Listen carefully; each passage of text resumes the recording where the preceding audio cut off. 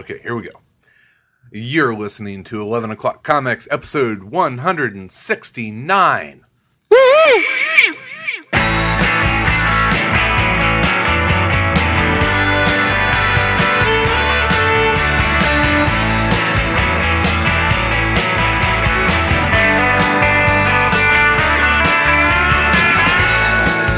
He was nearly died when he returned to the town where he'd come from.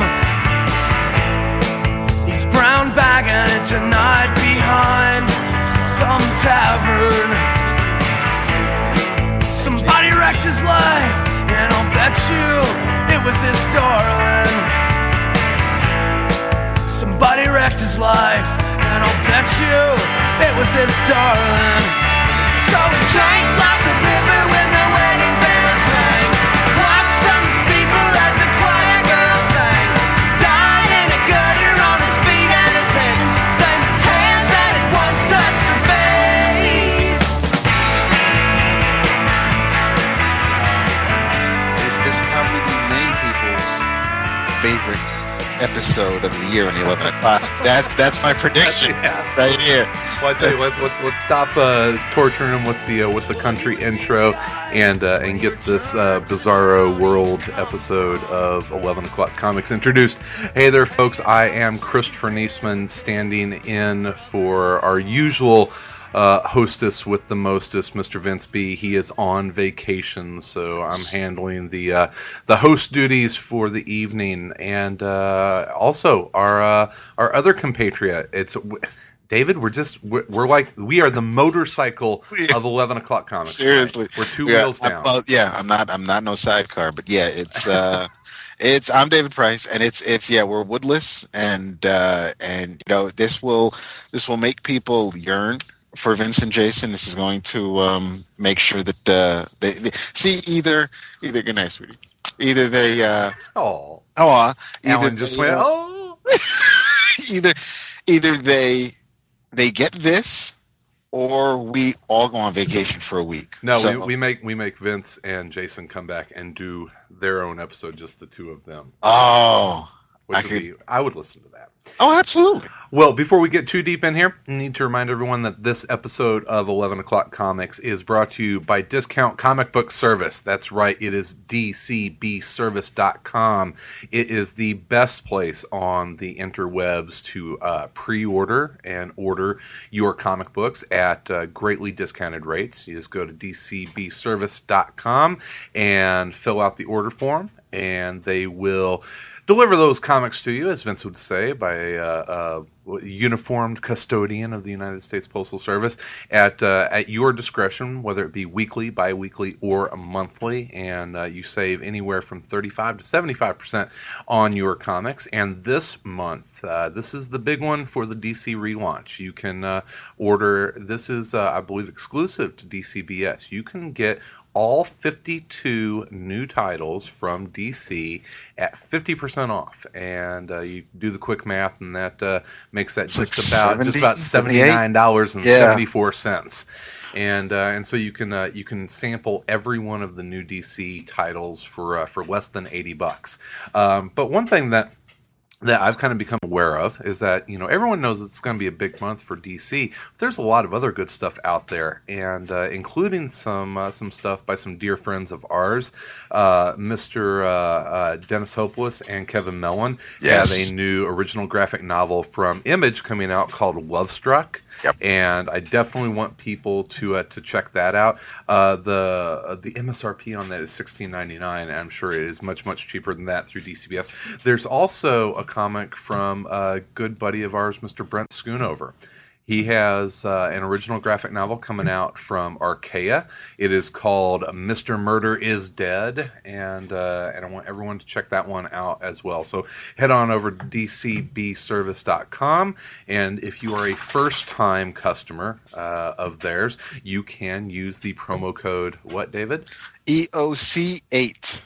That's right, and that will give you an extra 8% off of your initial order. And you say 8%? That doesn't sound like a whole heck of a lot, but think that you're already getting in between 35 and 75% off. Like all those DC books, they're not just 50% off now, they're 58% off.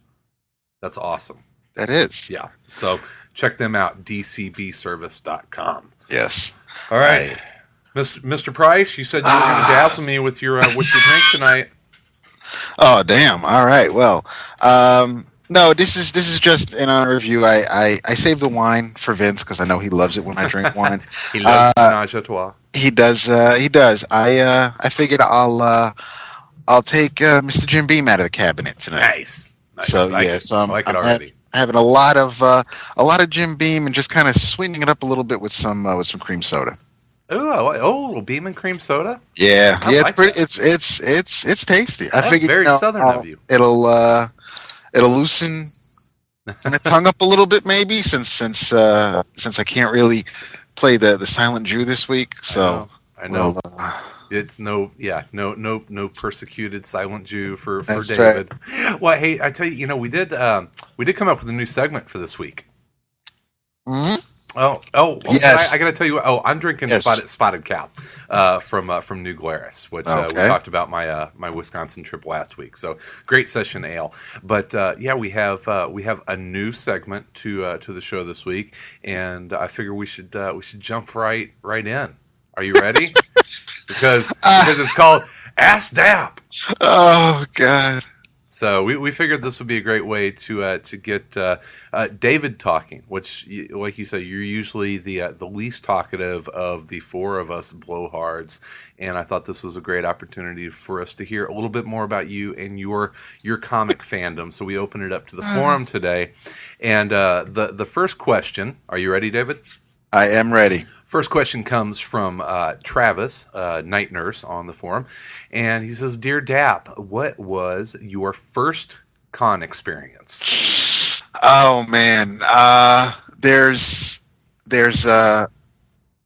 pre-podcasting con experiences, which are very few, and there are post-podcasting con experiences. And I do remember walking around one of the creation convention in New York City years ago, across the street from Madison Square Garden, the Pennsylvania Hotel, is where I believe I saw. I didn't know at the time, but I believe in an artist alley, we'll say. I believe John Byrne was there, Walt Simonson. I picked up two pretty much pre-printed headshots of really nice looking headshots. One of Scott Summers and one of, I believe it was Logan. And when I showed it to another artist who I can't remember I didn't remember the artist who did the print, and I don't remember the artist who called him out on it, because basically the reason I bought those prints were because they looked like Paul Smith did them, and basically he was I'm guessing he was like the Rob Granito of his day. It was just, and so I was just like, damn. I mean, Paul Smith is one of my favorite X-Men artists, and he's my version of Cyclops. So I mean, I definitely gravitated towards that. So I remember that convention, but I think my most vivid memories and the ones that I had the most fun at would have to be. I'll say my first con experience would have to be Wizard World Chicago 2006. Yeah, that was a good one. That's the one that spawned Bullpen Bulletins. Yes, it is. Yeah. Yes, it is. Yeah, it's where we finally met face to face. You finally met Vince. I got to hang out with Sal. I still have my Evil Monkey Crew T-shirt in my dresser drawer. I mean, it was great fun. I don't remember. I can't say I don't remember much about the convention, but was that the year that Michael Turner passed away, or was that the following year? He passed away the following year because he had a huge line. So did Liefeld, right. But yeah, he was at Aspen's booth.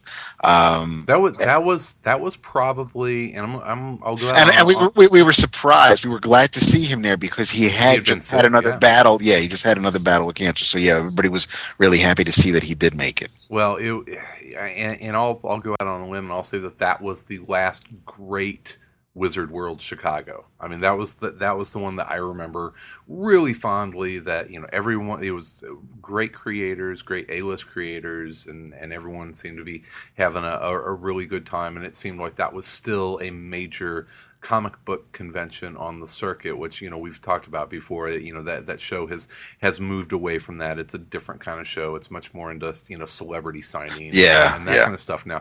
Because it was the next year, which once again felt like a really good show.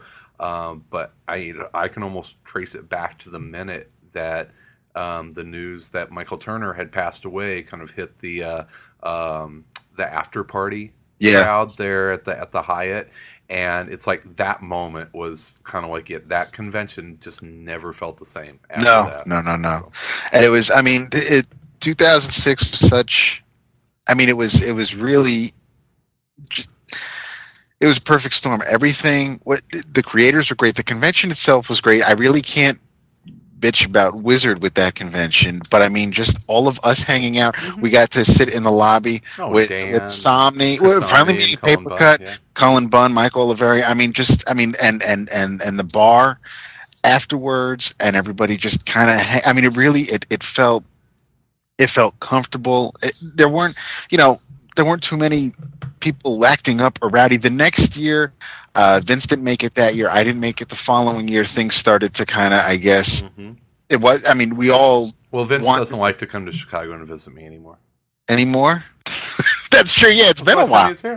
Oh my God. Well, now we're gonna get all set. He hates me. All right. Next question. And we'll. I tell you what. We'll both go ahead and answer these. I just figured it was a good way to get us both talking. So, all right. So, Sir Dap, what is your favorite comic adaptation of material from another medium? Throws out some examples: Parker, Oz, Darkman, Space Ghost, etc. Oh man, this is from Legion of Daves. Yes, Legion of Daves. Thank you, buddy. This is, no problem. Comic adaptation of material from, I have.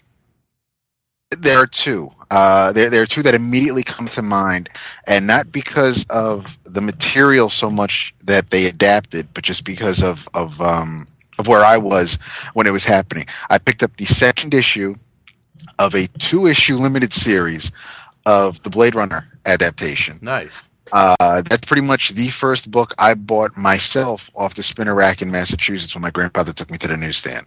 And it was hysterical because later I finally saw Blade Runner, and the second issue pretty much opens up with Joanna Cassidy running through the street in her see-through raincoat. Nice. And of course, they're not showing that in a Marvel in a 60-cent, all ages Marvel comic, but and it was weird seeing this rated R movie. Who drew that? That was mostly done by Al Williamson. Wow. Yeah. So it was good stuff, and but also I think since I bought all 4 issues when they were coming out, would be the Return of the Jedi 4-issue limited series that Marvel put out, again by Al Williamson, and the reason that kind of holds a special place for me, even though it's Return of the Jedi, it's that they filmed the Starlight Pit scene around or in Yuma, Arizona, which is where I lived at the time. And I didn't know you lived in Arizona. Oh yeah, for 3 years. Oh. So there were a couple of Friday nights in a row when my father found out that they were filming the movie then, and at that time it was originally going to be called Revenge of the Jedi. So Dad was pulling out. Yeah, but what wasn't the working name of it Blue Harvest? I thought that was the first one. No, was it? I think Jedi. Okay. But yeah, they did change the name. You're right. It was going to be Revenge of the Jedi. Yes. Then they realized Jedis don't exact revenge. But so Dad we would hop in the car and we would drive into the desert and see if we could see where they're filming. We never could. It's a good way to die, David. But yes, that's my father. I didn't say drive. You don't just drive into the desert. It was Yuma, Arizona. It's all desert. You could literally take 3 steps through Yuma, Arizona, and not even know you were in a different town. It's such a small. Its claim to fame was an army base. That's it. That's all it's got going for it. But wow. No, I think those are because those go back a ways. Those are from the 80s. I could say sure. He threw out Parker. I could say that. I could say any of the Star Trek adaptations that DC put out. There are. It's weird. There are times where sometimes it's like I still haven't seen Watchmen, and that's I think mostly because I don't need to see that come to life. Yeah. There's some things you don't want the streams to cross. It's if it works in one medium, it doesn't mean it will work in every other medium or another medium. There's some things that are just fine the way they are. I agree.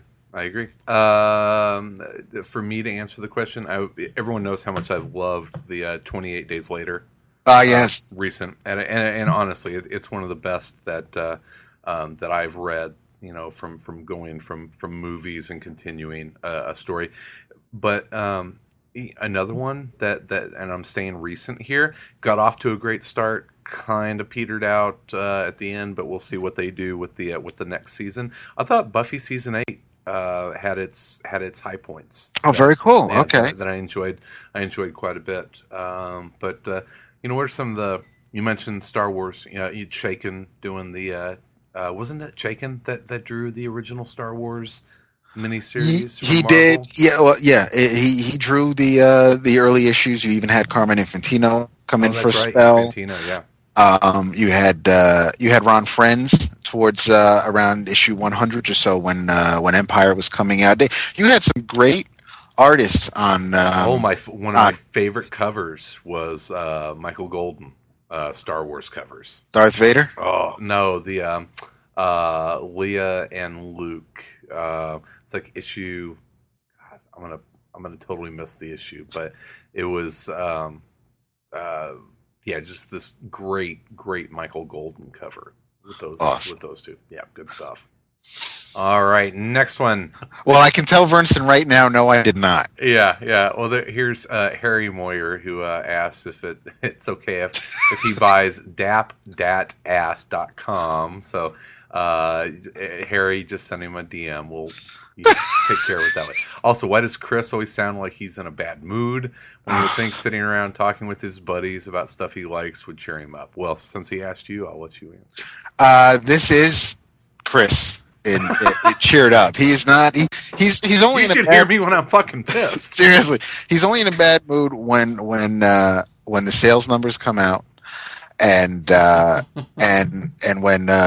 when good books are canceled. So I mean, yeah, I guess that means he would be in a bad mood often. But no, he's really not. I've actually was talking with someone about this last week at Challengers, their event, which I want to talk about a little bit later. But a lot of the times, I just like being a contrarian. I think that people, honestly, yes.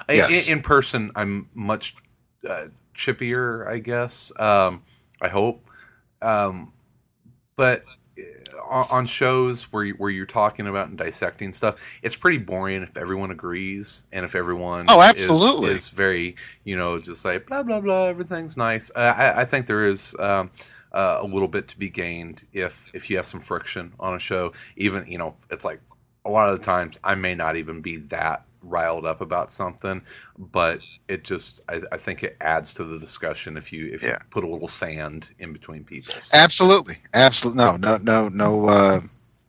doubt about that. I mean, I know we all like to bring up the fact that I host a Marvel centric podcast, and therefore I must hate every other publisher, especially DC, and that couldn't be further from the truth. But whenever I kind of just love poking the bear a little bit. Yep. Just, I mean, I love this book. This was the best thing ever. And then, and it's like, well, this is why it wasn't the best thing ever. And I mean, I don't want to go through life with blinders on. Nothing is always that perfect. So if plus it's when someone does come at you with a contradiction, or contrary opinion, you can, it might just give you pause to think about something for a little bit. So it's always good to get. Now, I want to ask you a question before we go through all this.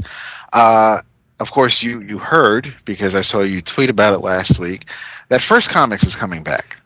Yes, it was. Well, it set the scene for you. I was at Challengers on Friday. They had another amazing event. They had Stuart Immonen in for a night for his gallery opening and signing and and sketching, which was awesome. But First Comics was based here in Chicago, and a lot of the people that worked at First Comics still live here. They still work in comics. They still know each other, and when Challengers has these events, it's a great sign that it's a top-notch event is whenever comic book creators just kind of come there to hang out and spend time with each other and everyone else. And there were, on Friday it was Paul Mounts and Jill Thompson and Tony Akins and Norton and Kyle Bice and I'm going to forget people, but Ryan Brown. Jeffrey Brown was there. It was this just awesome group of creators. And I was talking to Paul. I said, "Did you hear about First?" He's like, "Yeah, what's that about?" So it's a bunch of the Chicago creators that were involved with First the first time around, I think were really blindsided by it. But then I heard that Alex Wald is going to be the art director again. And Alex was the art director back in the day and is a fantastic artist in his own right. But my first obvious question is, where are they going to be located at? Because of course, it's Larry. What's Larry's last name? Is it Larry Young? Larry Young from AIT Planet Larry. Well, he was the owner of First Comics, and so he's a big part of bringing it back. But he's out in San Diego, right? I'm pretty sure he's a Californian. So I somehow I don't think that he's going to move back here to Chicago. So in my very jaded Homer opinion, if it's not in Chicago, it's not First Comics. According to there's a when we wait. Oh no! All right, I was thinking of Eclipse for a second. It does say that the founders are Ken Levine and Mike Gold. And I remember Mike Gold. I remember seeing his name in the credits in First Comics.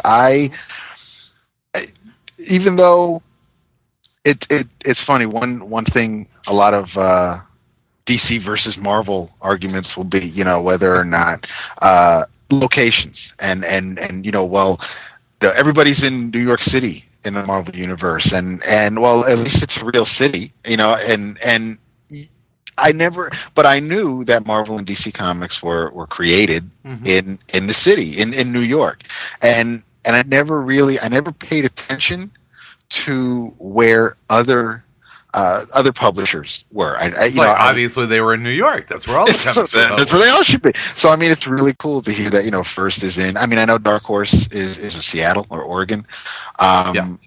So where it rains. So I just it's neat that you've got all these companies on the West Coast now. I mean, you think about okay, I've got my Chicago hat on right now. You think about independent comics in the 1980s. And Chicago was a freaking hotbed. Yeah, and that's the thing, right? Because I know, and that's and I don't want to get into technique and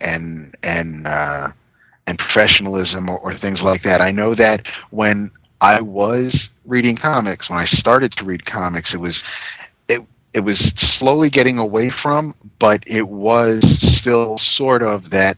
You got to show up to work. You got to go to the bullpen and get those pages done and write that story and draw those pages at Marvel Comics in the city. And obviously you have creators from all over the country. I didn't know where Mike Barron lived. I didn't know where Mike Grell or Tim Truman lived. So I mean, if they had to go to work, I mean they didn't, I'm sure, but if they had to show up at the office, then you would have to have other publishers in other parts of the country. Yeah. Well, I mean, you look, you had First and Now and Comico. We're all within a few blocks of each other here. And you think about the comics that came out of those companies. I mean, First, we're talking about First right now. So, I mean, that's what? Nexus, Badger, Jack, American Flag. Eventually Dreadstar. Yeah, Dreadstar. I mean, it's literally some of the best comics of... E-Man. I remember... E-Man. That's about the only property I think they still have. that and apparently at San Diego, you will have Nick Cudi and Joe Staten at the panel at the announcement, and I'm sure that See, this is where I don't know how. I mean, obviously, I want to see it succeed. I don't want to see anything fail, but I don't know if if we can. People might think, can we really call it First Comics if you don't have? I mean, IDW right now is putting out the omnibuses of Grimjack. They have John Sable freelance that they're putting out collections on Nexus, right? So I mean, it's weird. I mean, can you be First Comics without those properties that pretty much made First Comics? And if not, then I mean, it's find out. We're going to find out, and I mean, they first folded in like early '92, so I mean, we can pretty much start over. It's a blank slate. I mean, for anybody who hasn't been reading comics that long or doesn't go through the people that remember that don't matter anymore. Basically. I don't think so. Right? Yeah, that's us. Because it might just be the creators, and if they want, you know what I would flip out for though, if Willingham got the rights back to Elementals. I freak out. That would be big ruins, but but again, I don't know if after Fables and everything else has been doing, I don't know if it could be like John Byrne the Next Man, where it's like, hey, this is still pretty cool, or not, and I don't want. I think in this day and age, well, at least with us, I mean, it'd be cool for someone new to find Elementals, but such a good series. There's just, I think, too many of us that are going to see it and just be like, this isn't the Elementals that I remember reading, and I mean, and then that's the thing. And that's the thing. I mean, Elementals was published by Comico, so I mean, it'd be cool if he got the rights, and it ended up going to a different publisher altogether, and things like that. I mean, those are little. Oh, Comico's not doing much these days. Oh, exactly. So it's not. I mean, it'd be cool to have that little trivia note. How many publishers was Elementals run under? So, but I'd love to see a Justice Machine would be awesome. See, that would be awesome, because I don't think Mike Kostovich is doing well. I don't think he's doing much in comics these days. I'm sure he's busy doing other things. I mean, we can. Comico put out some awesome shit. Oh yeah. Yes. So Mage. Yeah, Mage. That's where Grendel started, right? That's where Grendel started, yeah, and ended, because Dark Horse has since republished all those 60 issues more or less, and then Wagner has gone back and I mean, there's been the anthology miniseries of Red, White, and Black, and Black, White, and Red, and then there was a Grendel miniseries put out a couple of years ago. So I mean, it's still out there. There hasn't been. I don't think you're going to see much past Grendel Prime, but as far as earlier Grendel stories, I'm sure Wagner can still have. Are we ever going to see the end of Mage, the conclusion? I believe we are. You think so? I do. Happen? Yes, I do. Okay, I hope so. Well, I'll tell you. You want to take a phone call? Let's take a phone call. Hola, 11 o'clockers. It's Haas. Just want to say, hey, it's been a while. I'm so glad, Wood, that you are digging the Legion Law stuff. It's probably one of my favorite Legion stories of all time. You must pick up Legionnaires, Legion Worlds, and Legion Found series. This is going to be really tough for you to check that out. You know how those issues run. But they're worth a read, and they're really fun. On the Legionnaire series, you got Chris Batista, the clone schoolboy joined them. It's awesome. So pick it up. I'm glad you're enjoying it. Also, if you love the DNA, pick up a short-lived series from DC called Eye Candy that they co-wrote. It's awesome stuff. It's amazing. I don't know how many times I could say awesome in one sentence, but I'm going to stop because then I'll sound like I'm from the 80s. All right, 11 o'clockers, it's Haas. I am out. All right. There, a voicemail, but I have no idea what they said, but I'm sure it was interesting. Of course it was. They called our show. Yeah, exactly. Thanks. And what's the hotline number? 206-312-5239. There you go. If you want to call in and make your thoughts and opinions known, just keep it brief. Short. Well, we don't want to say keep it coherent. Cause, short and sweet. Short and sweet. You know, during the phone call, I went out to the living room. Marta was having a little dinner, and I was going to talk to her for a second. She's like, you know, she gave me this whole talk to the hand because Warehouse 13 is on. Oh, that's right. It came back. Yes, I know. I don't know quite what to think about this because my wife, not a big sci-fi fan. Very excited that she's digging the Warehouse 13. That is very cool. It is an enjoyable little show. I do like it. Well, I mean, speaking of sci-fi, I was very, very pleased to know that, and we were still talking about it the day after. Mm-hmm. We finally, the shout out to Gabriel Hardman. We finally saw Inception. Oh, finally! Finally, and because did you see like Titanic after that?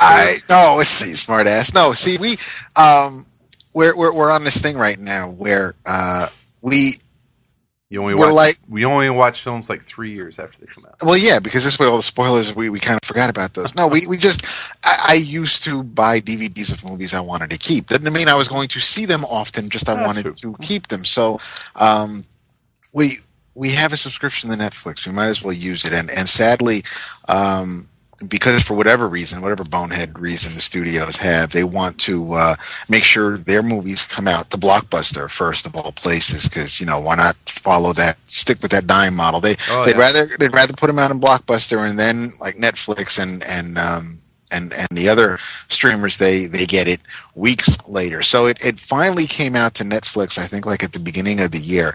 But then we had, but then it was a wait and things like that. So I just kept putting other movies. We saw Megamind, we saw some animated features, things like that. But so this finally came. We watched it. I'm going to buy it because I need to see it again. Yeah, it was very complicated, but not really. Because even Renee's like, there were people at work telling her that they were like, oh, I was so confused. I didn't know where'd the plane come from. It's like, what do you mean they were on the plane? It's like, how could you not follow it? Seriously, I mean, and these are people that like are in the payroll department and things like that. It's like, wait, so I should trust with my paycheck? But yeah, so it's just but no, it was a fantastic movie. So I always, my heart grows 3 times larger whenever she sees something sci-fi or geeky and she likes it. But that was really good. I did see before we got together tonight. I did see last night's Falling Skies. Oh, which one? The current week? Yes. Yeah, it's they're kind of not screwing around with killing people off. No, especially when hello, well-named actor, you're dead. I knew it was coming. I just didn't think it was coming this soon because he's been acting awfully pricky. So it's just it was inevitable. I was really surprised and kind of just happened like that. I mean, it's not like it was this big. Someone walked in and blows him away or something. It was like we see him instigating something, and then next thing you know, he's being like strangled and boom. And it was just like matter of fact, and it by the time I got to the end, the end of the episode, it definitely had a nice feeling of this is the end of the first arc. I did not watch the teaser for next week. I don't know what's coming. I don't know if anything that was anything. Do you know how many episodes this first season is going to run? I mean, it's definitely a summer time. Yeah, I'm thinking at least 10 or 13 because we just had the 5th. Okay, well, God, it's already been the 5th? Yeah. Okay. Yeah, I like what they're doing as far as the skitters and kind of expanding on what they are a little bit. It was that was kind of freaky in the hospital. How maternal they are. Yes. And so yeah, I mean, there's definitely stuff there that you don't know what is going on. Right. But, it's going to be interesting to find out. You want to take a couple more questions here? Sure.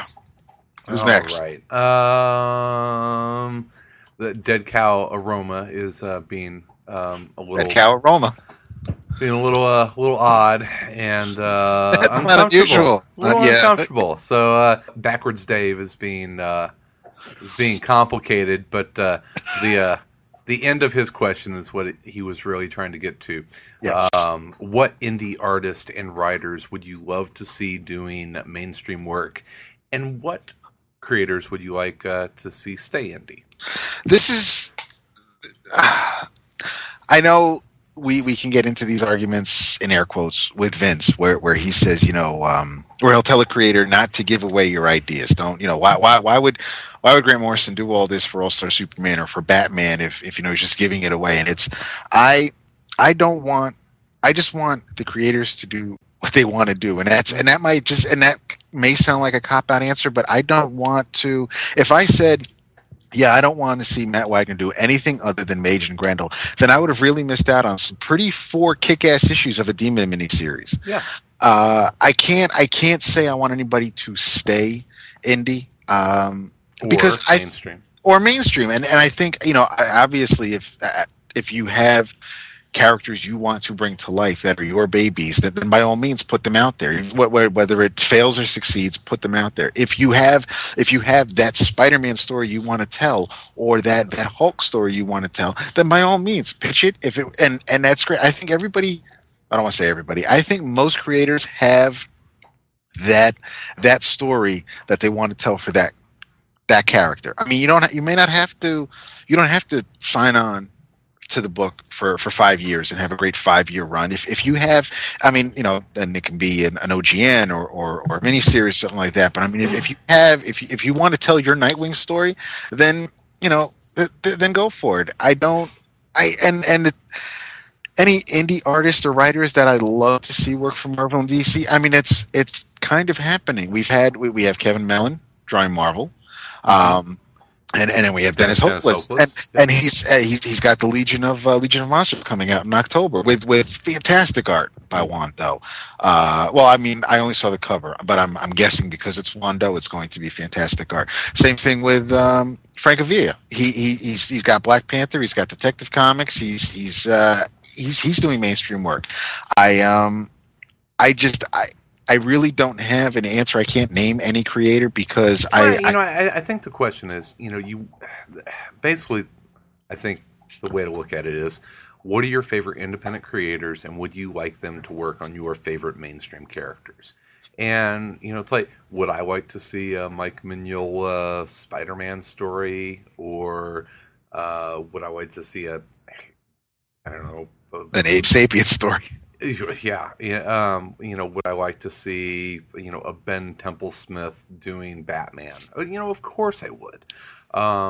But not if it means taking him away from. I would rather see more Hellboy, and I would. Is what it comes down to. But no, in a perfect world, I'd love those guys to be chained to desk and working 20 hours a day, and absolutely, dancing for me. That's hey, here's my money. Yes. Vacation, what? So no, it's I of course there are lots of creators we'd like to see working at Marvel and DC and on their own stuff. So yes. Here's, speaking of awesome Marvel stuff, this one comes from Whirlwind X. Yes, it says, DAP on the coolometer of awesomeness. How awesome is Christopher Priest Black Panther? There are no words. I can't. They go Spinal Tap on that one and turn it up to 11. Seriously. And it's funny the way you said coolometer, because Marvel used to have a little have a meter at the Bullpen Bulletins page in the 90s, and I once said coolometer, and my friend mocked me mercilessly because he was like, it's coolometer. I'm like, but it's got the hyphens. That's what I said. It's got the hyphens. He goes, you don't say thermometer. I said, well, it doesn't have the hyphens in thermometer. But in any case, your friend was wrong. I know. It's so sad and retarded. But maybe. Thank you, Kevin, who co-hosts the Marvel previews episodes on Marvel Noise with Mr. Steve Breaker. It really is. It's like Chris said.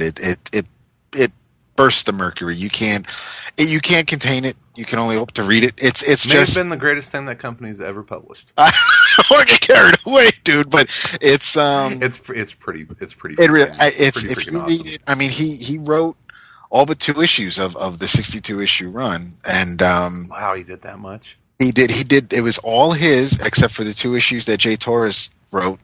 And Jay's awesome. Yeah, and it was a nice. I don't want to say breather or a break, but it was you had an end with T'Challa's story, and then you had those 2 issues, and then we're introduced to Casper Cole, and you had the new Black Panther, and that's kind of where the story continued and ended.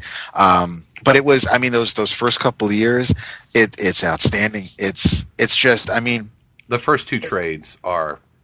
Yeah, and that's the thing. We have to be very careful to say trades or to say collections because there've only been 2, and I believe they are both out of print. I won the whole run from an eBay auction years ago, and it's going on maybe 8 years now, and I won it, and I read it, and actually it was, like I've mentioned in the past, that when I would finish my schoolwork for the week, when I was going for my bachelor's, when I was done doing everything, I got to reward myself by reading some comics, and the Priest Black Panther was something I had to make sure I finished my schoolwork because I was dying to read some more of that. But I mean, you're a huge Priest fan anyway. Yeah, big time, and it's a pretty self-contained.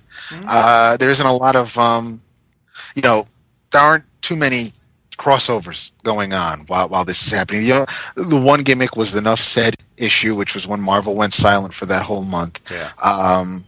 But for the most part, everything was Priest was pretty much free to do what he wanted to do, and that may have been because it was originally part of the Marvel Knights launch. Yeah. So Joe and Jimmy Quesada and Palmiotti pretty much told him he could do whatever he wants. I guess they weren't going to bother him. And it was you get a little blue sometimes, and yeah, it kind of went out there on the edge a little bit. Yep.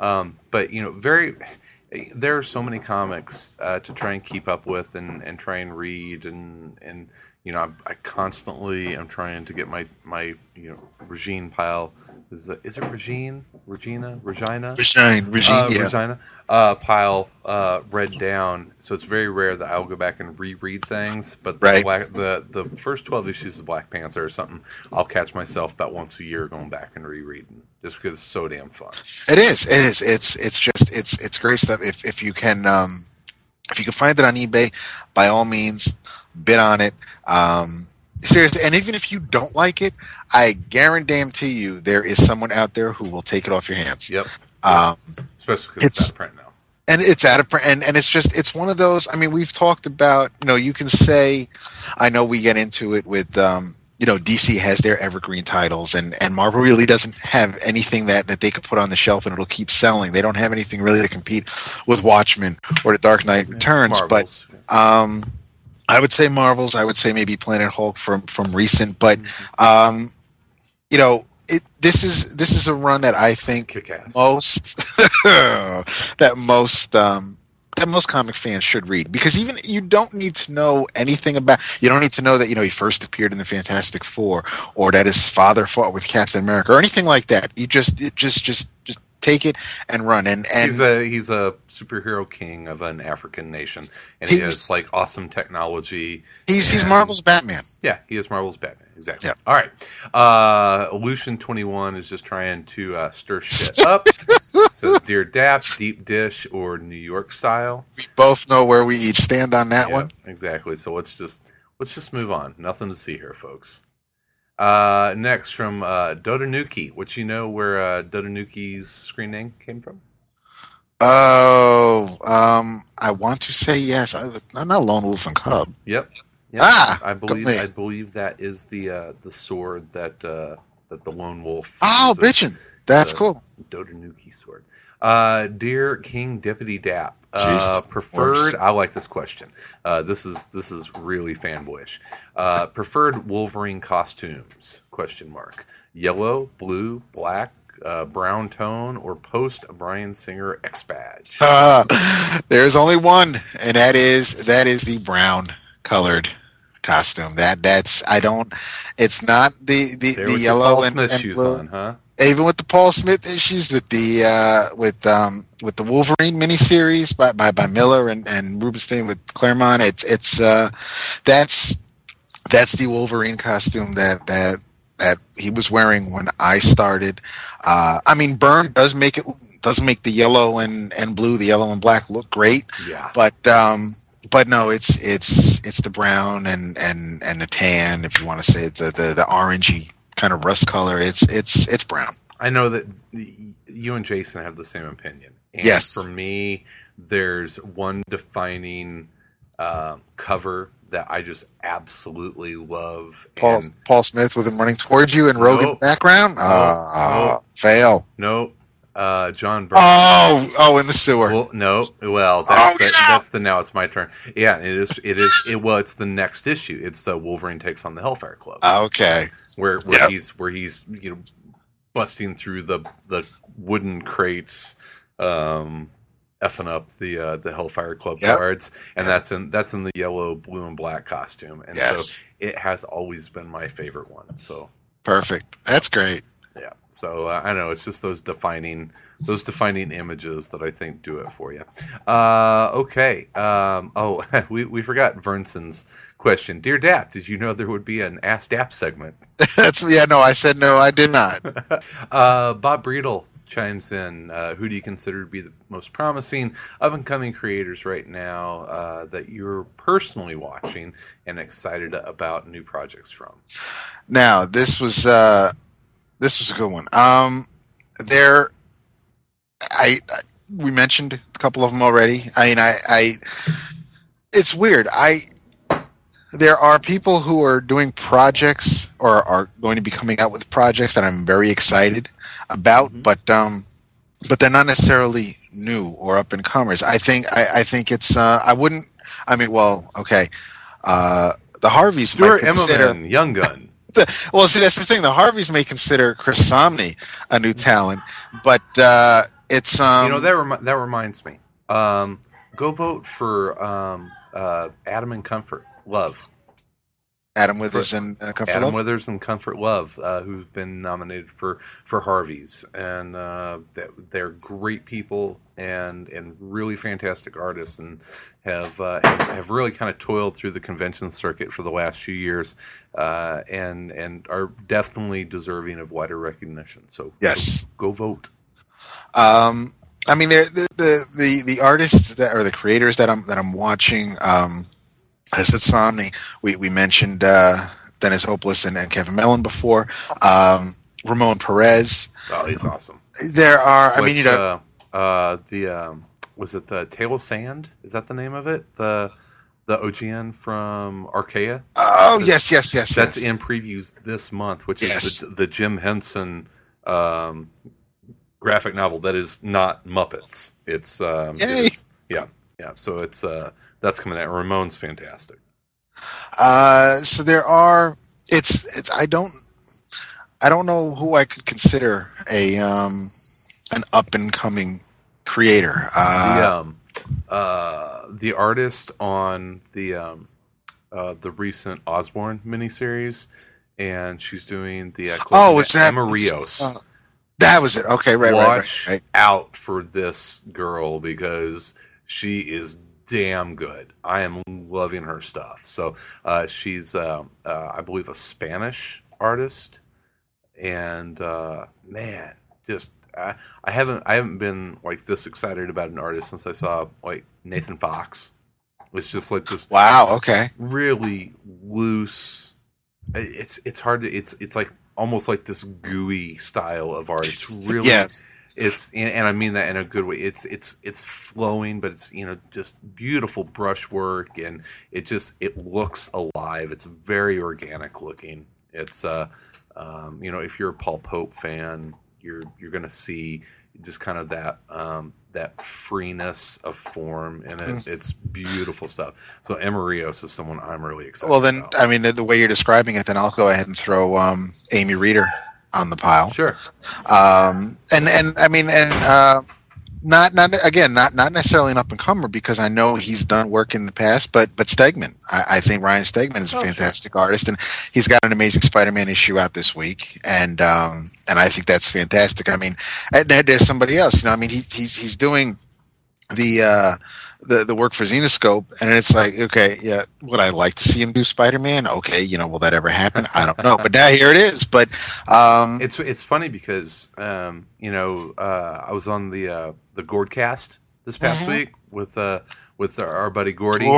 Yep. And we were talking about the that wave of creators that came up, like Fraction and Jason Aaron and Rick Remender and these guys that you were really excited about.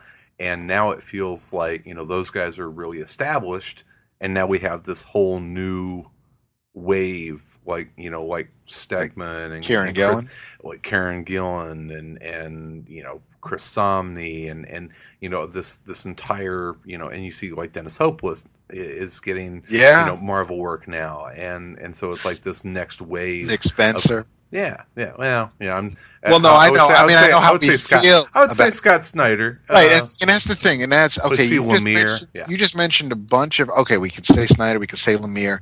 I don't want to turn this into a why don't they issue, but you just ran off a bunch of names that are going to be doing work for Marvel, and we praised Scott Snyder, and yes, I am reading American Vampire now, and I still haven't read the detective stuff, but there's that. There's and there's Lemire, who of course we all love Sweet Tooth, and I enjoyed the Superboy that I read, and but I don't know how, especially with now the new 52 coming in a couple of months. I don't know who we can say from. I don't know who we can rattle off from DC and say, this. Oh, I can't wait to read that book by. Mood. Well, see, all right, yeah, you got me there, because I'm buying Supergirl just for him. Lemire. Well, right, yeah, Lemire and Snyder, you already got. Yeah. Okay. Liefeld? So who are you gonna? God, no. I don't want to get into a Marvel DC. Right. debate. So it's just I think Marvel has some amazing young artists. And I feel that they just do and they don't have to, because it should be the characters. I think it's CB. I think CB's a hell of a talent scout. Oh, he's a fantastic talent scout. Yeah. But I think Marvel does a great job marketing their talent. They let you know that, hey, Kieran Gillen is writing this. Jason Aaron is writing this next Wolverine story, and Mark Waid now is going to be on Daredevil. That there's the other one, Marcos Martin. I will get whatever the hell he's working on. Same thing, and what's awesome is exactly. I love his work, and I'm going to get them both on Daredevil. And we can talk about the events real quick. Well, not real quick. Well, I tell you what. Let's jump down. You just talked about something that Marvel does that is good, and Johnny F. Normal wants to know, dear Dappy, how the hell are we going to kick the snot out of Marvel for throwing Bucky away? Oh man, I know. Well, okay, spoilers. Spoilers if you're not reading Fear Itself or want to later on. But what's 3, 2, 1. Bastards killed Bucky. Yeah. They didn't have, I guess there's only so many chairs, and whenever the music stops, someone is left standing. And with Steve Rogers back, I guess Bucky was just kind of expendable. I want to know if, the historian in me wants to know, the person who likes reading what goes on behind the scenes to a certain degree. I'd like to know if Ed Brubaker was like, all right, I told the Bucky stories I wanted to tell with him as Cap. I know he's going to have an ending. I mean, maybe is it possible that they were going to kill off a character, but they didn't know it was going to be Bucky until pisses me off, because it absolutely does. If they had made a Nick Fury with Nick Fury and the Winter Soldier book, God, I would buy that every month. Yeah. The Winter Soldier was a great character. Just have him reclaim that mantle and do awesome espionage stories. So I don't know.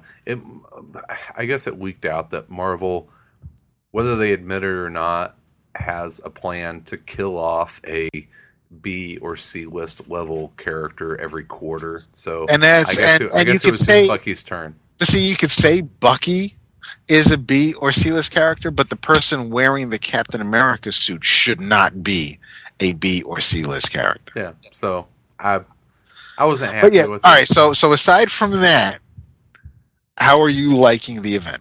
Fear Itself? It's okay. Because I know you were really high on the first issue and two,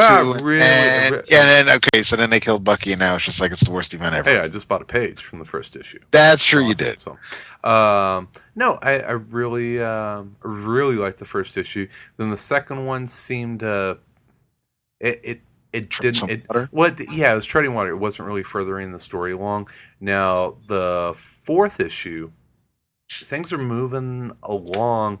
But it's the pitfall of most events. I'm feeling like a majority of the story is not happening in the main series. Well, I think it's the pitfall of a 7-issue limited series. Because Siege moved pretty quick. That was 4 issues.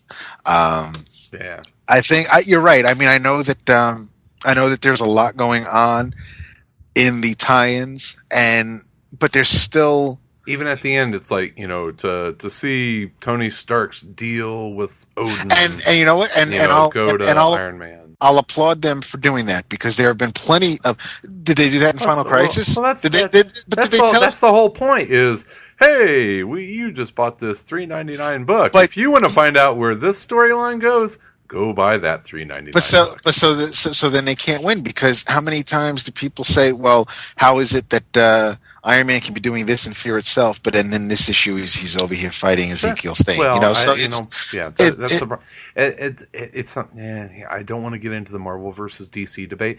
I think that Flashpoint is doing a little bit better job of having one story in the main event title, and then telling some side stories. So we all right. So then we're of opposite minds in this, because there was I read Fear Itself #4 yesterday, and which we were joking called "If at First You Don't Succeed." No, that's Flashpoint 3.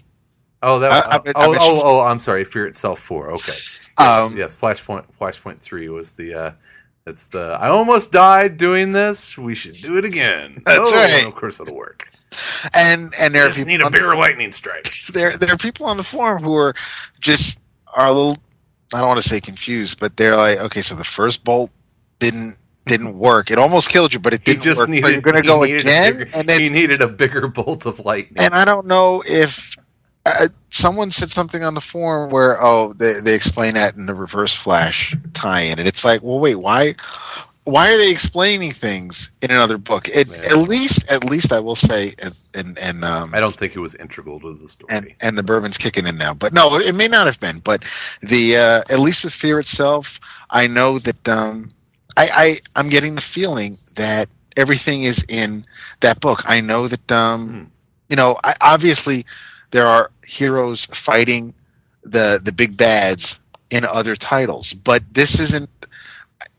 If I want to see them fight, I feel like the resolution to every major plot point is being started in Fear Itself and being wrapped up in other books. No, I think it will.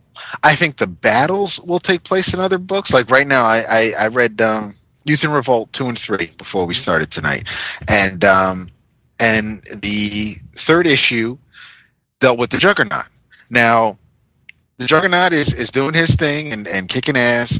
I have a feeling when we see the last of the Juggernaut holding the hammer, it's going to happen in the Fear Itself main title. I think that there's however many hammers, however many possessed heroes and villains, you can't cram all that in the main title. So the main title is about it's still, I mean, yes, it's about Thor and Asgard and Odin, but it seems to be an Avengers book with the big three, with Tony, with Steve, and with Thor, and we're still getting that in the main title. So I'm not feeling it's drawn beautifully by Eminem, and there's very cool moments in it.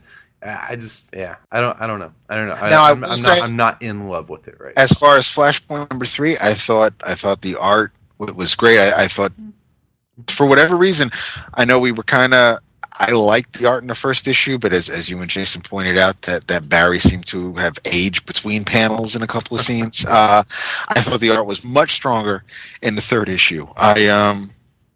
I do have the Project Superman tie-in, so I'm going to read that just to find out, what's going on in his head.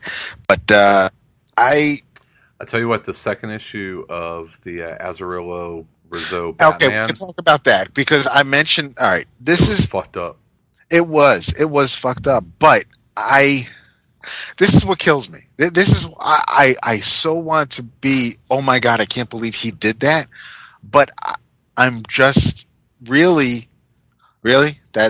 That's what they did. I have. The last page. Dude, seriously, because I have no. That was brilliant. I have no attachment to these characters. I met them a month ago. What? Just because I know.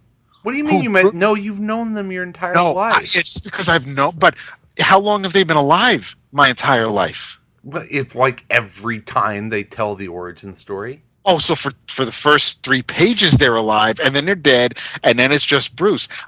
Well, you could say the same thing about Paul Kent for the majority of the time you've been reading comics. No, thanks to Byrne. No, I can't. I can say that about Uncle Ben. But see, the thing is, Uncle Ben. If they bring, and should we spoil this? Let's spoil. All right, let's spoil issue 2. Spoilers, all right. 3, 2. Azzarello did something. The Joker is. The Joker is Martha Wayne. Yeah.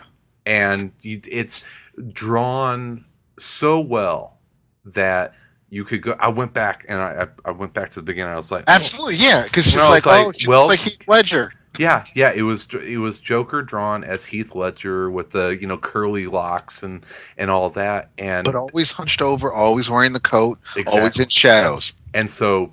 And Joker is always thin and frail and lanky, so he's got that woman's body. Yeah, and so at the end, you're like, no. And you go back and all the way through, it could be a woman the entire time. So you find out that basically it was a completely fucked up situation. Oh yeah, Bruce dying as a child, the same way that our Martha and Thomas Wayne died in the Batman series that we know. That's what pushed Thomas into being Batman, but it apparently broke Martha to the point that she became the Joker. And it was awesome. It was an oh shit moment, it because this. And I love alternate tales. I love mirror universes. I love Elseworlds. I love whatever. Flashpoint is just a big ass Elseworlds. Oh, absolutely. And I love it for that because I love alternate realities. But for some reason, I got to that page, especially after what they did to Gordon. Yeah, they fucked and him up. So now he's just. It's only 3 issues. It's not like we've known. That's the thing. I have no. It's just like when they introduced Dawn in Buffy. It's like I'm supposed to give a shit that she's in peril every fucking week. I don't. I mean, that's the thing is that whenever you're dealing with an alternate reality, it's like the shock value that Marvel got with killing Bucky. I mean, it's like, oh damn, it was more disappointment on my end. It's like, okay, son of a bitch, I really like that character, and I feel like they could use him. So I hated that. There. But in these alternate universe stories, it's like, okay, they killed Gordon.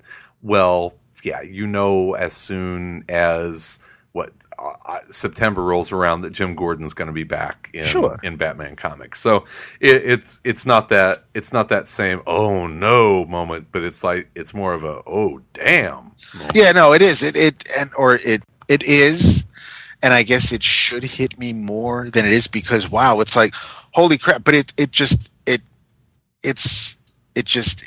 me in the sense that it's no different than characters dying in Elseworld stories or like Dark Knight Returns or anything self-contained like that. Right. I mean, because we've known these characters or their history for so long, it is oh my god, I can't believe that's what he did with this character. But it's 3 issues. We're at the 2nd issue. And it just really, for some reason, feels to me that Azzarello is just like I'm going for broke. I'm gonna throw everything out there, and I'm turning everybody's world upside down, and that's great. But I'm cool with being in the minority with this. I didn't feel the holy shit moment that everybody else did, just because I'm not. there's a disconnect just because I haven't been in this world long enough. That's my thing. I have an attachment to the Marvel Universe mainline 616 Spider-Man more than I ever will or had with Ultimate Universe Spider-Man. I don't give a shit. Okay. You know what? At this point, you think about them as you should, as completely different characters. And so if something were to happen in the 616 title, then oh my god, that would be huge for me. But in this alternate reality that's been around for 20 fucking minutes, I'm not. Oh my god! You just got to step back and do it just more for the entertainment value of it. And I thought Azzarello and that's the other thing. So if somebody just purely hypothetical because we know how these go, if someone new decided to run with Flashpoint and pick up the first 2 issues of Night of Vengeance, do you think they'd get the holy crap moment just because they might have seen the Batman movies? Yeah. I think the Joker is enough of an iconic character. Well, the Joker is, but it's not. But Martha. I think they've talked about Martha in the series. I believe I'll have to go back and read, but I think. That, and this is the other thing. It's just that, and this is just the continuity nerd in me. Mm-hmm. I do not know. I mean, obviously, if it's the early stages of Project Superman, then you know that it's after the rocket landed on Earth and things like that. But in Metropolis. I don't know. Yeah, seriously. I don't know, unless I missed the caption box, I don't know how far in the past Night of Vengeance takes place in conjunction with the main Flashpoint title. Because I don't think it matters. Obviously, no, it doesn't. It doesn't, because you just know that Batman is now telling Cyborg, listen, I'm part of your team. We're playing by my rules. It doesn't matter what changed my mind, but just know that I'm with you now. But what's another thing that kind of just, I guess, drives me with events and with tie-ins, Fear itself, all the times are taking place right now with the main title going on. And again, I'm not trying to compare. It's just that, same thing with Final Crisis. No, because you can go back to Crisis on Infinite Earths. Everything that was happening during that year with Crisis on Infinite Earths, those tie-in issues, whether it was All-Star Squadron or Justice League of America, anything like that was happening at the same time. Same thing with Legends. Every week there was a Legends crossover. Same thing with Millennium. Everything was happening real time at that time with the main title. I don't know when anything is happening in these Flashpoint tie-ins. So again, I have a disconnect. I have no feeling. I don't know if it really matters that much with the main series. The argument I get in with right. We're just getting into I think they're all telling their own story, and I think that both companies are doing a pretty good job with scheduling. I don't think anything's falling behind. Everything seems to be, clicking along really well, especially Fear itself. All that stuff is hitting at the right time. It's hard for me to keep up with all of it. Honestly. The only thing I don't like about events are the trade dress. I hated Civil War because we only got the even though it was a wraparound cover, we only had the top half of all the art of all the Civil War minis and the tie-ins and the main title. Fear itself has this huge ass banner along the top. The Flashpoint, well, I can't really complain about Flashpoint too much, just mostly about the Green Lantern movie banner. The only damn thing they're putting out right now is Flashpoint, so it doesn't matter. That's true. So speaking of Flashpoint, it does bring up something that I want to talk about. But would you like to hear another phone call? Sure. Do we have another one? We have another one. All right. Hi guys, it's Templar from the forums. Just really calling to, I guess, kind of share with you or tell you how much fun I'm having reading comic books to my kids at the moment. It is an awesome time to, I guess, really to be a comic book fan who has kids, just because of the cool stuff that's out and about at the moment. And I'm hoping it's a good time for kids to be enjoying comics. But just really wanted to kind of say props to Top Shelf for their free comic book day offering this year, which was a double issue with 2 stories in it, and one was called Power Lunch and the other one was called Sketch Monsters, and they're kind of little origin stories for 2 hardcovers that are coming out in the autumn time. So I will definitely be picking those up. I've read those to death to my two kids. My daughter's 4 and my son's 8. He'll be 8 next week. And they are absolutely just loving kind of me reading to them both. So my 4-year-old is now at a point where she's just, I'm really enjoying all this stuff. So there's that. Takio, I think we've read that about 5 times, and they're now, reciting lines from the book and stuff and demanding a cartoon. Super Dinosaur, what a ton of fun, and I can only mirror really what Wood said. We need toys. Axe Cop, fantastic book, such good fun, and the kids are loving that. Of course, The Wizard of Oz. And Thor the Mighty Avenger, Tiny Titans. There's just so much stuff out there for parents to be introducing their kids to, and totally safe to introduce their kids to.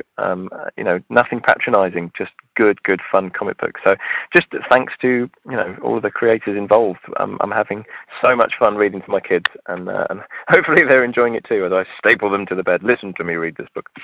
Anyway, I just thought I'd share that with you. So hope everyone's well, and I will speak to you all soon. Bye. I was just talking Flashpoint, and as I've been reading these, something has been occurring to me. That DC, if they're not going to, they should be really close to understanding that the way that they make their comics should be changing pretty radically after Flashpoint is over. That they are going with day and date digital release on the relaunch, and I think that the reason, we can all speculate that the reason they're doing this is that they're trying to open up their comic book market to a much wider audience, and that is going to be through digital. Well, there's a few things that I've been thinking about whenever you go to digital that I think most people go, well, no, you just put the comic book out there digitally. They're pirated digital copies, and people will read those. And I can read PDFs on my iPad. Yeah, and that kind of stuff.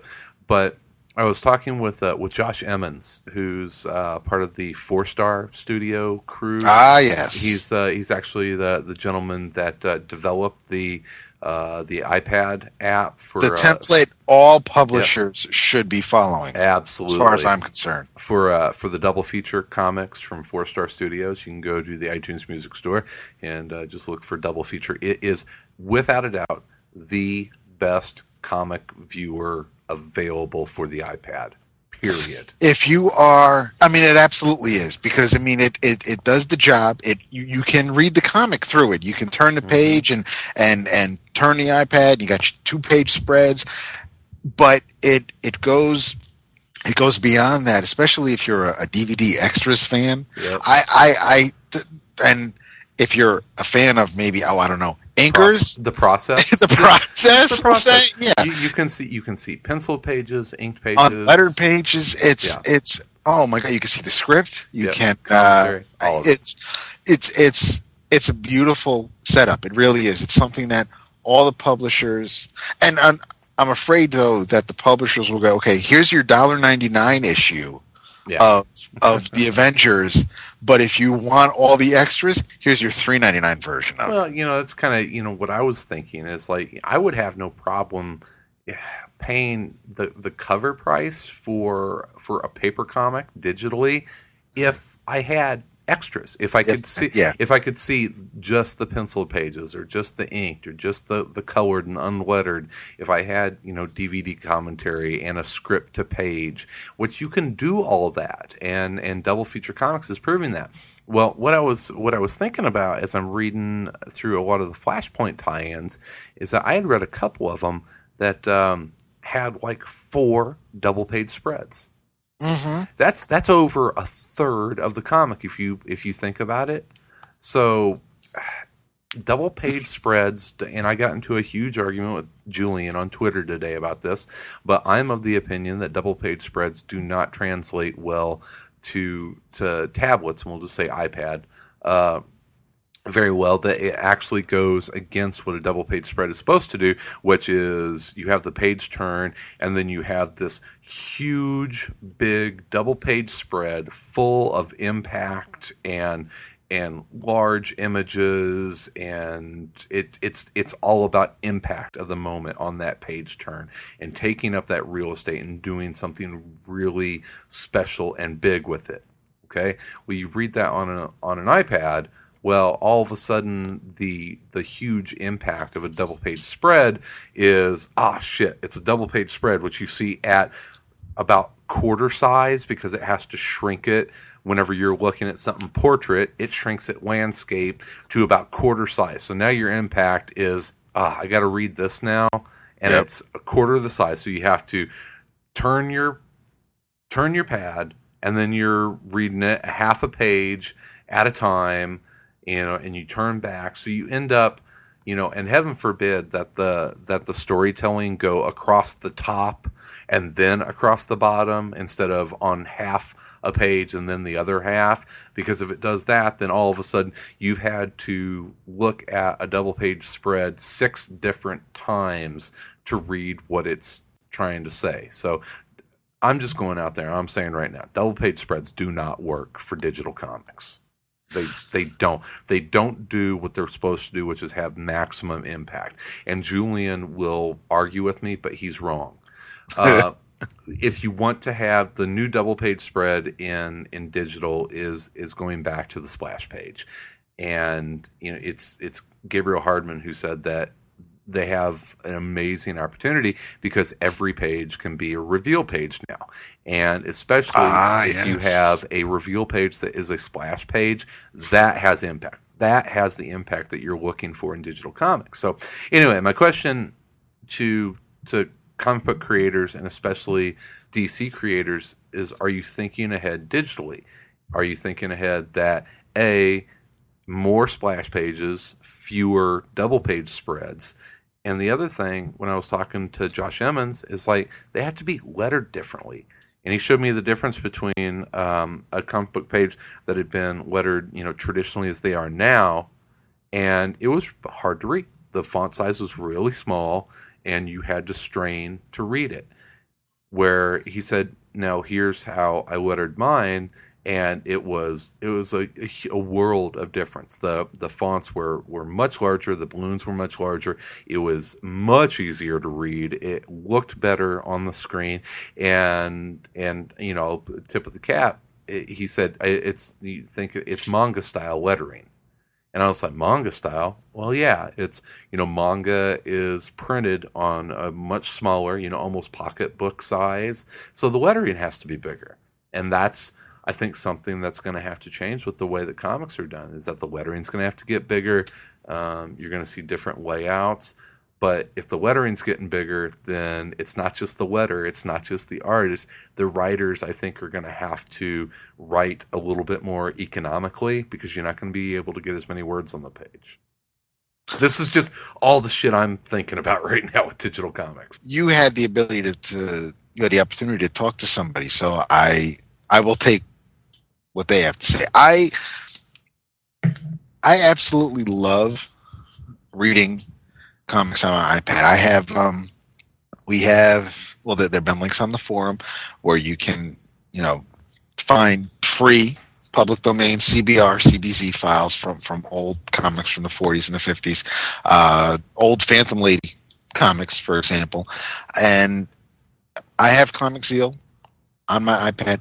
I love it. Now, if I come across a double page spread, then yeah, I can either shrink it, turn the iPad, or just slide my finger across so that I can see the second page, and then if something happens, soldier through. And then so there are times where it's like, and that's the thing, I won't know it's a double page spread until I go to flick or swipe to the next page, and then it slowly slides over, and then I'm like, oh, okay, so there's more to read. It's a double page spread. So yeah, there are. It can be done right, but I don't think it's worth it. No, I think, and if Hardman says, it's what people should think about doing, and I'm going to take his word for it because he's an artist in the industry. I cannot stand mistimed reveals. I cannot.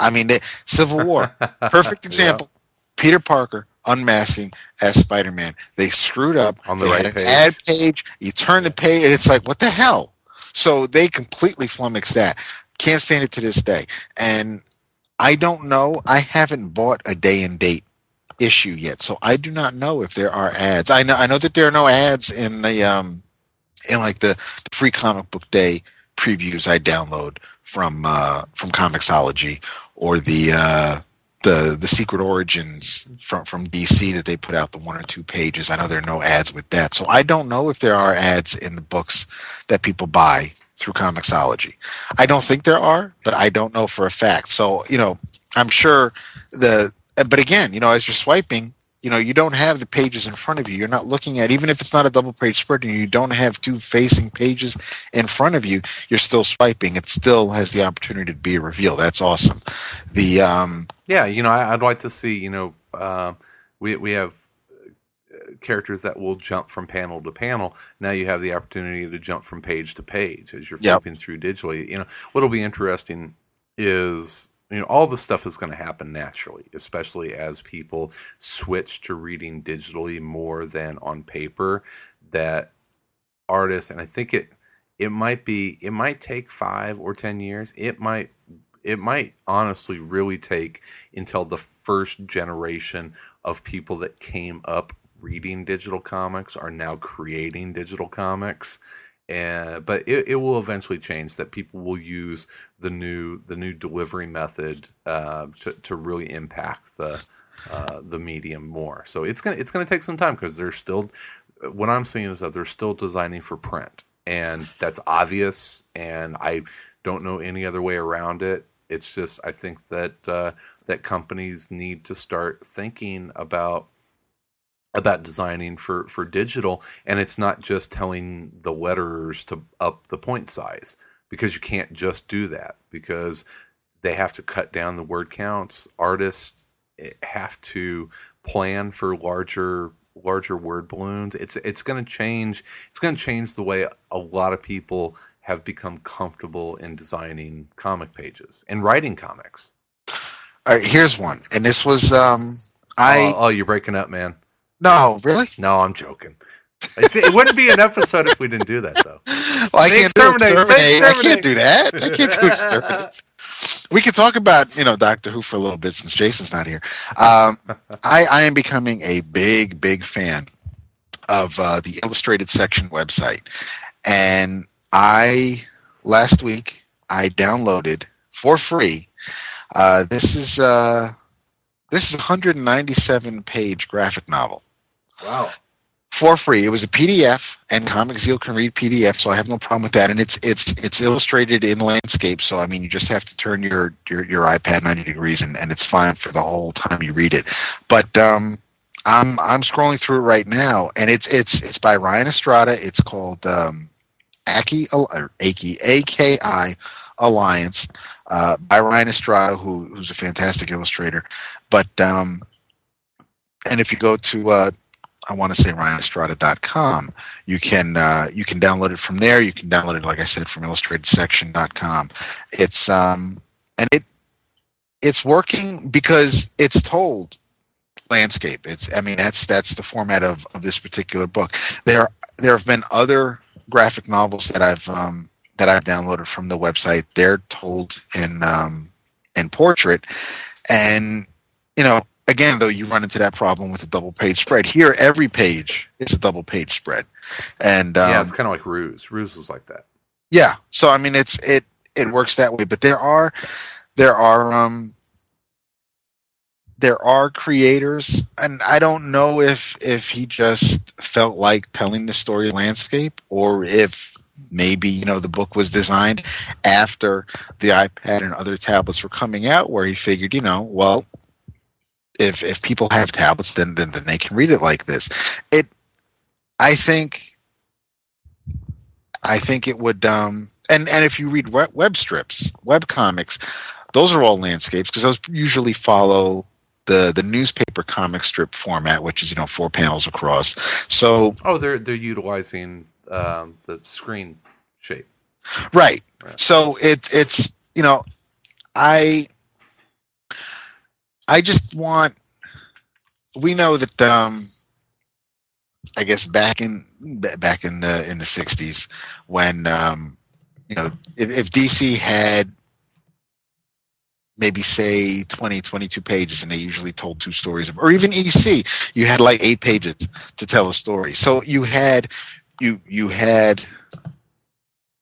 certain amount of space to get the story across, to get your point across. You had to cram as much as you could in those pages. So you had the format of I guess the medium to work in. I would imagine that creators are going to have to adapt or create for that medium. Does that mean that that if a comic book story is carried over to digital, that maybe should get rid of double page spreads? I'm kind of leaning with you. I mean, yeah, you could have. I mean, I realize that some artists will do a double page spread because you look at it in the aftermarket, it means more money. Sure. You have 2 pages to sell. I mean, that's a hell of a lot better than 1 page. And there are times where a double page spread is probably going to be necessary if you have. Sometimes it's important for the story. Yeah, if you have the Legion of Superheroes coming at you, you're not going to cram all of them into a into a panel that's one of 9 on a page. Sometimes it's needed for full visual effect, but at the same time, and Vince has talked about it, is that you can get a lot of impact in a splash page, and you can zoom and pinch and expand on a tab. I hate zooming on my iPad. It's if I can't read it at regular size. How many times do you like really lean into a comic book page? I will tell you. You break out your magnifying glass and you're like, oh, look at the inking lines. Oh, Kevin Nolan, I love you. It's so beautiful. It's to read it. Yes, I want it all on the screen, all on that page. If I want to zoom in and see, just if every leaf in that George Perez drawn bush is penciled, then I'll zoom in and see if he got lazy and only kind of did a few leaps out of 100. But smart ass, it's the bourbon. It's so no, they're to read the issue, to read the book, then then I'm fine with what's on the screen at that time. But I want the ability to zoom in and really kind of dissect the art after the fact, not part of the story, but after I'm done reading the story and I want to see how the book is made. Yep. All right. Well, hey, I got a shout out. Actually, I think Sal had found this online and had tweeted this from the Around Comics account, and it's from Micah Myers, who is an 11 O'Clock Comics listener, a longtime AC listener, and he is he's got an Etsy store, and it's etsy.com/shop/Micah Myers, and it's MICAHMYERS, and I'll put this in the show notes. But the Etsy store is Micah Myers Comic Book Creations, and he sells comic book wallets. Ooh, for $3. And I think that's $5 after shipping and handling. And I just sent you the link, David, if you want to take a look. Basically what he does is take actual existing comic book pages and covers, and he covers them in a material that makes them water resistant and durable. I don't know if these would last 20 years or anything, but they're effing cool. So he makes wallets out of comic art, and I ordered a Jack Staff wallet, but he's got all sorts of stuff like Astonishing X-Men and Speed Racer and the Avengers and a really cool, Sandman Mystery Theater. Spider-Man and Gene the Wolf. Yeah. Oh man, he's got all sorts of awesome comic book art that he has turned into wallets. So it's definitely something that I would take to a comic book convention and up your Geek Street cred with a Micah Myers comic book creation wallet, and hey, they're $5, so it's you can order them through PayPal and all that good stuff. So that's very cool stuff. What do you think of them? That it looks pretty bitchin'. I think I might have to get one. It's like shit, $5. I got to get one. You know, it's like I almost want to get that Hulk one for Vince, and then there's got to be a Deadpool one in there for Jace. And they're pretty much one of a kind items. Yes, they're all once you buy it, because I don't know if he has this looks like this is John Cassidy, so this looks like it's from Astonishing X-Men. Astonishing X-Men number 7, featuring Colossus, Emma Frost, Cyclops, and Wolverine on the outside. So if I have a feeling that if this was the only one made from that cover, because I'm looking at the inside of the wallet is the ad for the Xbox. So yeah, it's from the comic page. It's from the comic page. So yeah, so this is a limited edition, one only, one of one. Yeah, because even on this page it says only one available. So yeah, if you want this one from this issue, you better buy it. All right. Well, I think that's all the shout outs and mentions I've got for this episode. I definitely want to thank the Forumites for giving us some fodder, some fat to chew on this episode. Appreciate it, guys, for the Ask Dap segment. It was a big it was a long segment, David. Oh man. It was good stuff. You got any other shout outs or recommendations for folks there? Hopefully we'll be back to normal next week. Yeah, I've had fun though. I had a blast, dude. Don't get me wrong. This was. I can't wait to see the forum thread for this episode. Oh yeah. There's I still like. I think we covered the events. We covered a little bit. We went all over the place. We're talking about our creators that we like. We were talking about our events and what we like about them, what we don't like about them. I think there were some things here that and probably some threads that we can pick up on in the weeks to come when the guys finally get off their lazy asses and come back to work. I know we got to let the holidayers come back to have something to talk about. That's true. Yeah, you're right. I bet they're together. You think he flew them out to Hawaii? It's all a sham. It's the pictures they've been sending it's all a lie. They're off together in some cabin somewhere. So, I don't want to know. No, wash it away. I think we're going to pick up next week talking about the Tooth, which Jason has I know been chomping at the bit. Chomping at the bit to talk about. And I tell you what, props to him. I picked up the Legion Lost hardcover this past weekend, but halfway through it, and it's fucking sweet, man. Yeah, it's really good. I might have to. Does Challengers have any more copies? I believe that they do. Yeah, I might have to fly in and grab one. Yeah, there you go. That might be cheaper. Come on in. Come on in. Hardcover. I need to post my Stuart Immelman sketch on the forum because he showed us all the androids can cry. Oh yes, you put that on Twitter. I saw that. Yeah, he added to my Avengers Jam piece, and I didn't even suggest it was Steve, one of the other guys there at the store, is a huge Machine Man fan, and he's like, "Oh, have him draw Machine Man." Machine Man was in the Avengers. I'm like, okay, and so I asked him, it's like, this is my Avengers Jam piece, and if you would like to do a Machine Man, that would be great. And he's like, "Oh, can I think about it for a second?" Yeah. So I came back a couple minutes later. He's like, "Can I do the Vision?" I'm like, "Dude, you can do whatever you want. Like, don't ask. Yeah. You're Stuart Eminem. Why are you asking me? And so he drew this awesome sketch of the Vision like bawling. It was hilarious. That's awesome. So awesome. My awesome. sons. So anyway, let's remind everyone that once again that this episode of 11 O'Clock Comics is brought to you by Discount Comic Book Service. That's right. Go to dcbservice.com and order all of your comics for 35 to 75% off the cover price. Don't forget that if you wanted to check out all of the 52 titles in DC's massive relaunch, you can do so at 50% off. That's all yours, all 52 titles for $79.74 shipped to you. Don't forget our buddies Dennis Hopeless, Kevin Mellon. Love Struck comes out in this is all for September, right? Yes. So, but order now. Order in July for September.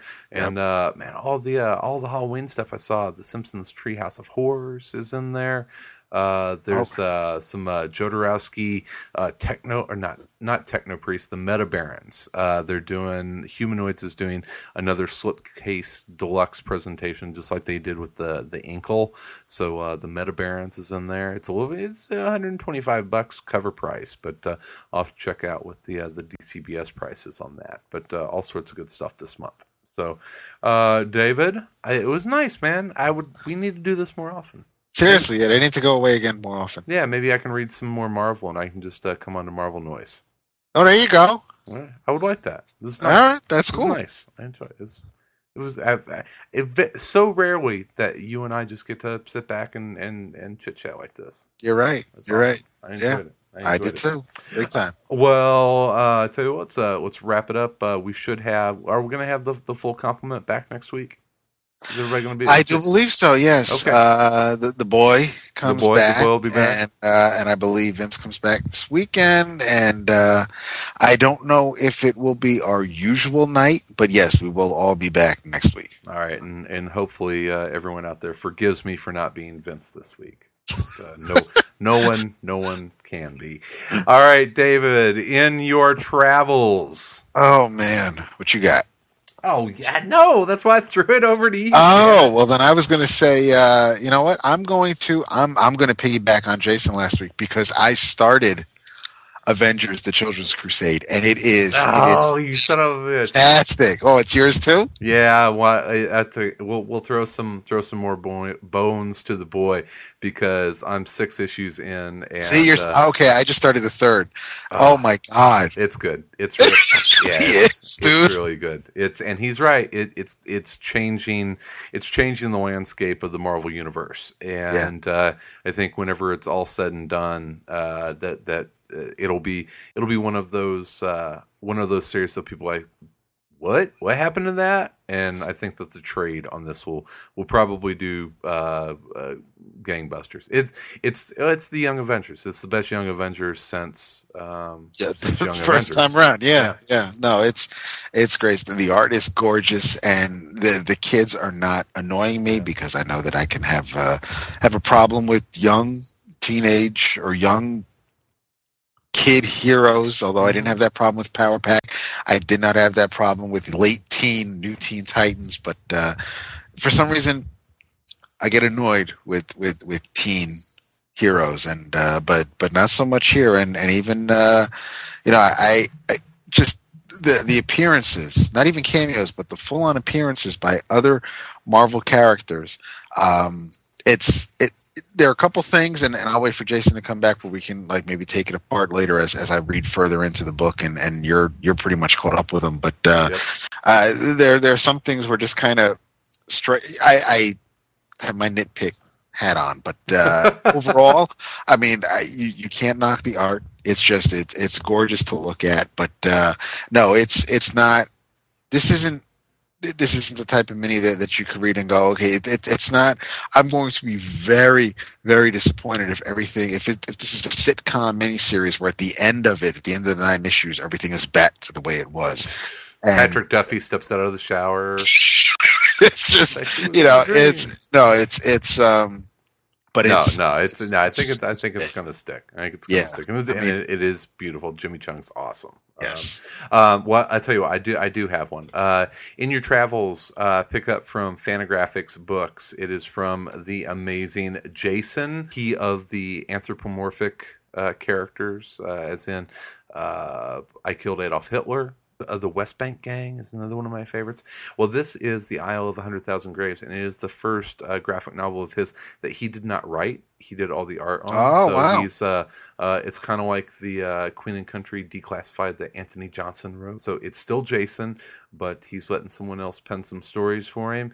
And I'm going to dig into it tonight. I've heard great things about it, and it's more good stuff from Jason. So The Isle of 100,000 Graves from Fantagraphics Books, and retails for $14.99. All right, cool. I'm glad we got some indie stuff in there. Yeah, I got to go, indie cred. Yeah. Woohoo! All right, David, thank you so much. Thank you, dude. All right, and everyone, we will be back again next week and let the other two guys talk. Yay. Say bye. Bye, guys.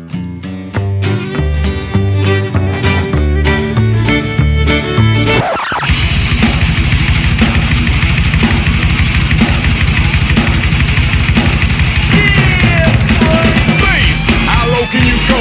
Death row?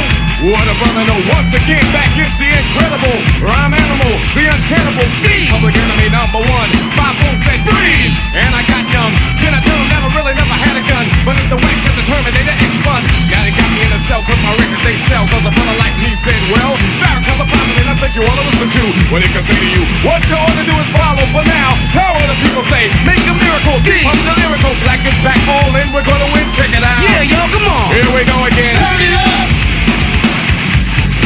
Bring the noise. Turn it up. Bring the noise. Never batted and back, cause the brother is madder than mad at the fact that's corrupt like a senator. Soul on the road, but you treat it like soap on a rope, cause the beats and the lines are so dope. Listen for lessons I'm saying inside music that the critics are blasting me for. They'll never care for the brothers and sisters why cause the country has us up for the war. We got to get them straight. Come on now, they're gonna have to wait till we get it right. Radio stations like question their blackness, they call us a black, but we'll see if they'll play this. Turn it up.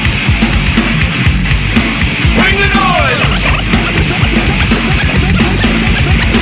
Turn it up. Bring the noise. Get from in front of me. The crowd runs to me. My DJ is warm. He's X. I call him Norm. He can cut a record from side to side. So with the ride, the glide, to be much safer than a suicide. Soul control beat is the father of your rock and roll. Music for what, for which, and you call a band. Making the music, I'm music, but you can't do it. You call them demos. But we ride demos too. What you gonna do? Rap is not afraid of you. Beat is for Sonny Bono. Beat is for Young Bono. Run the MC for say the DJ couldn't be a band. Stand on his own feet. Get you out your seat. Beat is for Eric B and LL as well. Hell, wax is for Anthrax. Still like your rock bell. Ever forever. Universal and will sell. Time for me to exit. Terminator X.